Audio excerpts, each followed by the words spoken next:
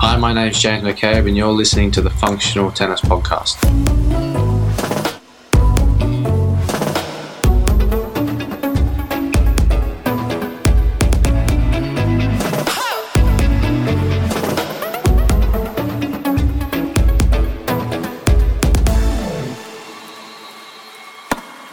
Welcome to the Functional Tennis Podcast. I'm Fabio Molla, your host. This week I speak to 18-year-old James McCabe. I saw James's name pop up at the start of the year and it sounded very Irish, so I reached out to him to find out more. And I was right, his dad's Irish, he's been to Ireland before, so I had to get him on the podcast and James kindly obliged. So James was one of the very few who got to practice with Novak Djokovic at the Aussie Open this year. I think Novak only had 2 practice sessions and he was in both of them. I know there's another Aussie kid which James talks about also. And funnily enough, back in 2013, James was the kid at the coin toss for Novak's semi-final match against David Ferrer at that year's Aussie Open. So what a great experience for James. And also at the Aussie Open, James got to play doubles winner Kyrgios and Kokkinakis in the first round. He put in a respectable performance. He tells us about that, and he tells us about all his whole experience at the Aussie Open. He also tells us how he got into tennis, his plans for the future, and more. As usual, before we get started, a shout out to our podcast sponsor Slinger, who make the awesome portable ball machine, the Slinger Bag. Head over to slingerbag.com to get all the info on the bag. If you have any questions about it, feel free to reach out to me, or you can reach out directly to the Slinger Bag team on their Instagram account at slingerbag. Okay, let's get chatting to James. Hi James, welcome to the Functional Tennis Podcast. How are you? Great, yourself? I'm very good. Excited to talk to you. The first time I came across you, I saw the name. I was like, that sounds like a really Irish name. And I don't know the guy. So reached out to you and it was very exciting to hear you have some Irish genetics in your body, which is exciting. And plus you were playing at the Aussie Open. You got a wild card into doubles, which I can't wait to hear about. You practice with Novak, you're top junior, and you've a great career ahead of you. So, yeah, excited to know more. But maybe tell us, first of all, where are you from and where you live in Australia now? Well, I was originally born in the Philippines in Iba, Zambales. And then when I was 6 months old, I think Dad and Mum decided they wanted to live in Australia. All of us, we all came here. Where about in Australia? Sydney, Australia. Sydney. When did tennis start for you? So it started when I was 2.5, Dad, because when we rent in Sydney, there's 2 tennis courts, swimming pool and stuff. So Dad brought me down one day. He's like, "Oh, I hit a few balls," and then Dad was like, "Oh wow, he can actually." It was actually pretty cool. So he just I guess it all started from there. That's when both the tennis and the swimming started. You did multiple sports. I heard you have a record for under 10, the beep test. You have the Australian record, is it? Yeah, for under 10s, I went to the AIS and we did the beep test and stuff. Because when I was younger, Dad made me do a lot of different sports. Made me do soccer, did cricket, did rugby, did tennis, did swimming. And when I was a bit older, I had to choose between tennis and swimming. And so at the end, I chose tennis, which I'm very happy. Did you prefer tennis? Were you better at tennis? What was the reason for choosing tennis over swimming? Well, I think I was 11. I won nationals for swimming, and I was state champion for tennis. I kept swimming for a bit, because I went to a private school in Sydney. I got a full scholarship with the music and all the stuff I did throughout school. So it was a choice either between tennis, swimming. I chose tennis, because personally I enjoy tennis a lot more, just like swimming every morning, waking up at 4 o'clock in the morning, going to school all day, and then 4 to 6, swim, get home 7:30, homework, and then wake up again 4 in the morning. It was just, that's a tough life. If anybody does swim, I heard the early mornings can be quite tough in the water. So you went for tennis and you started training more. Who were you training with in Sydney? Was your dad your coach, or were you based in the academy? My dad's my coach. I do a bit of, I got 2 mentors my dad's my full coach, but I got 2 mentors. One of them's Wally Massour, Australian tennis player. Yeah, he helps me with a lot of stuff. And my other mentor is Sonny Bill Williams. Okay, nice. That's 2 great mentors you got there. And what have you learned from them the most? Obviously 2 great athletes. The hard work, determination, what they've done, especially with Sonny, past experiences and learning from what he thinks he did wrong and trying to make sure that I don't go down that road. And with Wally, it's with tennis, psychologically on the court, and a lot of I do a lot of volley work with him. That's where I think a bit of my improvement can come from. Well, a lot of my improvement can come from the volleys. The Aussies would be good volleyers, aren't they? Like good serving volleyers. Obviously, you've Pat Rafter, but I think it's a bit like in the UK, in Australia, there's a bit of grass there. There's a lot of serving volleying going on. What is your game style? Oh, I'd say my game style is pretty big serve, forehand, big forehand. I'm just trying to get a bit more solid in my backhand. A lot to improve on. I think it's just starting. Tell me, two things happened at the Aussie Open this year. First of all, you got a wild card into the doubles, and you played the winners. You played Kyrgios and Kokkinakis, which must have been a great experience. Tell us about that. Oh well, it was unrealistic, to be honest. Like playing with like a full crowd in your home country. It was just, there's no words to describe what it feels like on the court. Everyone's so loud. You're playing Nick, playing Tanasi, and I'm playing with Alex as well. The nerves and stuff is like a lot of stuff I've never felt before. But at the end of the day, I really, really enjoyed it, and so glad I got the opportunity and so thankful. You guys put in, obviously Alex, a great player as well. You put in a great performance. It wasn't it was tight enough. And did you think they were going to go on and win it? Well, I knew, like, especially with Nick and Tanasi serves, it's so hard to read and return. So if you don't have like that chance to get the ball back off the serve, it's going to be very hard for your opponents to get in the return games. I expected them to go pretty far, but winning the thing, that was amazing. It's crazy. And tell me, we often put up videos of Nick on functional tennis of his serve, and people are saying best serve ever, and the players often say they don't know where it's going. How hard is it to read? What's it like sitting as a returner there? Well, Nick chucks the ball up, and it can go anywhere off every spot. So when I was training with him on 2 days ago, because he's in Sydney now. So we're training, and then chucks the ball up in different spots, and he can hit any spot with anywhere. He moves the toss around, does he? Like when he wants to move the toss around, he can, like, he's that talented. He can like move the ball, but hit the exact same spot off like the ball toss, or he could just have the exact same ball toss and hit every spot on the court. And is there any reading it at all? Like, have you found any like chinks in it? No, I don't think so. I think it's just a guess, and if you guess the wrong way, you guess the wrong way. It's a big ace. Nice. It's great. So you're putting in a few hours with Nick now? Yeah, I'm actually training with Nick and Tanasi tomorrow in Sydney. Great. And the second thing, the Aussie Open, is you got to practice with Novak Djokovic. Probably the only guy to practice with Novak Djokovic, or did somebody else practice with him also? I think Tristan Schoolcake got to practice with him also. Okay, great. And how did that come about? I do know, before you answer that question, that there was your picture from 2013. You were the kid doing the toss. Did Novak remember that, or?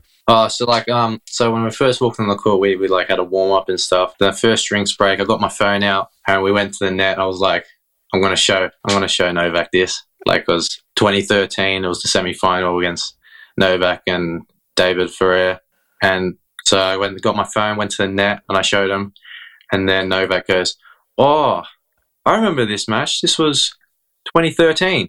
Semi-final. And the funny thing was, when I was younger, I was always very, very, very short. When I was younger, my favorite player was David Ferrer. So we went to the net. We did all the pre-match stuff. The umpire asked me, "Who do I choose?" And then when my younger self goes, "David Ferrer," and Novak and David both start laughing at each other, because Novak was number one in the world at the time as well. And then they just weren't expecting that. So that was pretty funny. Nice. And what was the feeling like practicing with Novak? Oh, it's like, that was just an experience and a half, to be honest. It's so intense, and everything's like got a meaning to it, everything he does. And the ball just comes back at you so quick, and like he takes it so early, but it's like always 5-10 centimeters away from the baseline. Everything is pinpoint. It's just crazy to see what Novak can actually do when he actually trains and plays. Like, to see it on the, instead of just watching it on TV. He had been, you could say, locked up for a few days beforehand. He does look quite pale in the photos, but did he seem sharp on the court? He looked just like he was his normal self. Oh yeah, he was on fire. Nice. And any words of wisdom from him? It was more with Goran. Like, Novak gave me a few words of wisdom with like a few serve and stuff. But Goran, like, when the number one thing that I got out of it was my feet. When I get a bit tired, he said, it needs to be a tiny bit more intense, like split stepping. Like when Novak, before he sees the ball, he split steps once or twice before every single shot. He just says, so I need to be more like that, and then they'll cut out a few of the errors as well. Out of that session, I'm like very grateful that I actually got a hit. And how does it come about? Does Novak just reach out to the Tennis Australia and goes, "Give me 2 of your best juniors"? Oh no, I think either Paul Kildare or Tim Jolly. So I was in my hotel room, and I was like, "Oh, I'm having a day off today," because the day before I lost my first round qualifying against Tabilo, and then I got 30 minutes before he wanted to hit. I get a message on my phone. Do you want to hit with Djokovic on Rod Laver Arena at 3:00? And it was 2:30. So I'm like, I rang Dad straight away, and I was like, "Dad, where are you? We're going to Rod Laver now." And I remember like getting the quickest shower I've ever had, running down to the courier car, just literally bolting. Yeah, that's brilliant. So you were super pumped, and you didn't have any time to get nervous about it because you were on court before you knew it. Yeah, like I think just the car ride there was a bit nervous, but like because you're training with Novak, it's like Novak's Novak. He's like, it's crazy. And what did your dad think? Obviously, a surprise for him as well. Oh, it was a big shock. It was like I was supposed to have the day off, and then I ring Dad, and he was already out there. I go, "Oh, Dad, I just got a phone call. They want me to hit with Novak in 30 minutes on Rod Laver Arena." I'm going. I booked the car straight away and just went. And tell me, the doubles wild card, when did you know you got that? We were all left in the dark for ages because they were putting pairings together. I got told, I think, 2 or 3 days before the main draw. Wally told me to wait and see. And then 2 or 3 days before, they rang me up and said, "Oh, well done. Congratulations. You got a wild card into the Australian Open doubles." And then in that same phone call, they go, "Do you want to train with Nick Kyrgios on John Cain Arena in 3 hours?" Because he was doing a Netflix show or something, and they needed someone to hit with him. So that was really cool as well. You're getting some great phone calls. So every time your phone rings, you're like, "Who's this next?" Oh, I think I was like, really, really lucky this Australian Open especially. I hit with some amazing players. Like I hit with Jannik Sinner. I hit with Matteo Berrettini. I hit with James Duckworth before I left. Hit with Jamie Murray before I left as well. Alexander Vukic, Chris O'Connor when they were in Sydney. Who else was there? Hit with Max Purcell. So I got amazing hits while I was there, before and after. Just like this Australian Open was amazing. How do we do it again? How do we do it next year? How do I play? This podcast is brought to you by ASICS Tennis. ASICS is a Japanese company founded in 1949 with the purpose of giving more people the opportunity to experience how sport and movement can have a positive impact on mental well-being. That purpose is also in their name. ASICS is an acronym which means Anime Sano Incorporate Sano, a Latin phrase meaning sound mind, sound body. Today, the brand is still dedicated to that founding belief of demonstrating the positive effects sport and movement can have on our mental well-being all over the world. They just launched their most innovative tennis range ever, which includes the new Court FF3 Novak, the shoe designed from the ground up with the help of Novak Djokovic. Get your pair now at asics.com.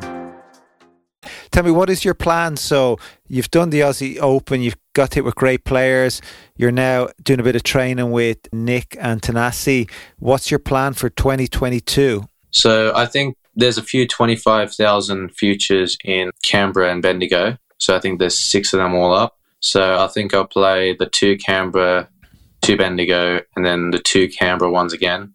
And then I think I'll go overseas for a few months, go back to Ireland, visit my aunties at the end of that trip, get spoiled, and then come back home.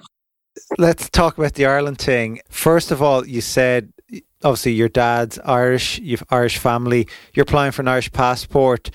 Where are your family from in Ireland? So my dad's from Greenhill, Dublin. I got 3 aunties. One of them's from Longford, another one's from Wicklow, and I think the last one's from Dublin. Yeah, I'm pretty sure that's where they're all 3. I got an uncle in Sydney. You've been over here quite a few times? I've been there twice. Last time was, I think, when I was 10. Last time. Well, so a trip is due back. Well, you have to bring your rackets here. I'm in Dublin, so we'll get you in a few balls with some of the top guys over here. Yeah, I heard that you had a very you were very good on the court. So I don't know who was telling you that, but I don't know who said that. But question: would you consider playing Davis Cup for Ireland? Is that a reason for getting your Irish passport, or is there other personal reasons? Well, I think Australia has grown up here and everything, so I think I'm going to be playing for Australia. But with Dad, sometimes Ireland. So never know, maybe at the end. But for now, well, I want to play with all three, but yeah, it's tough. Look, Australia are being quite good to you, and that's the advantage of being with a federation that holds a Grand Slam. And if you're a promising player, that you get those opportunities, and it's hard to turn your back on them, or after them being so good to you. So I do understand that. But look, I think there's always a door open over here. We're always reaching out for players.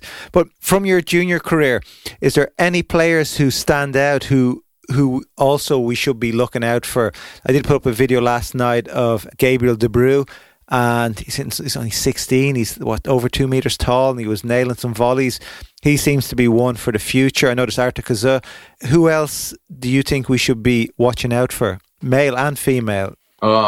Daniel Rickon's very good. I trained with him a few times at the Nadal Academy. Didn't really play many juniors, so I don't really know many of them, to be honest, but I know a few Australians. I reckon Eddie Winter's really good. Konstantinos Kosh, I think he went fourth round this year's Australian Open Juniors. We had Danny Rincon, anybody listening, about a few months ago on the show. Really nice guy, and he's the Rafa attitude, really exciting as well. So that's a good recommendation. And also, final question. Well, two final questions. One is, who is your GOAT? It's something we're asking all our guests now.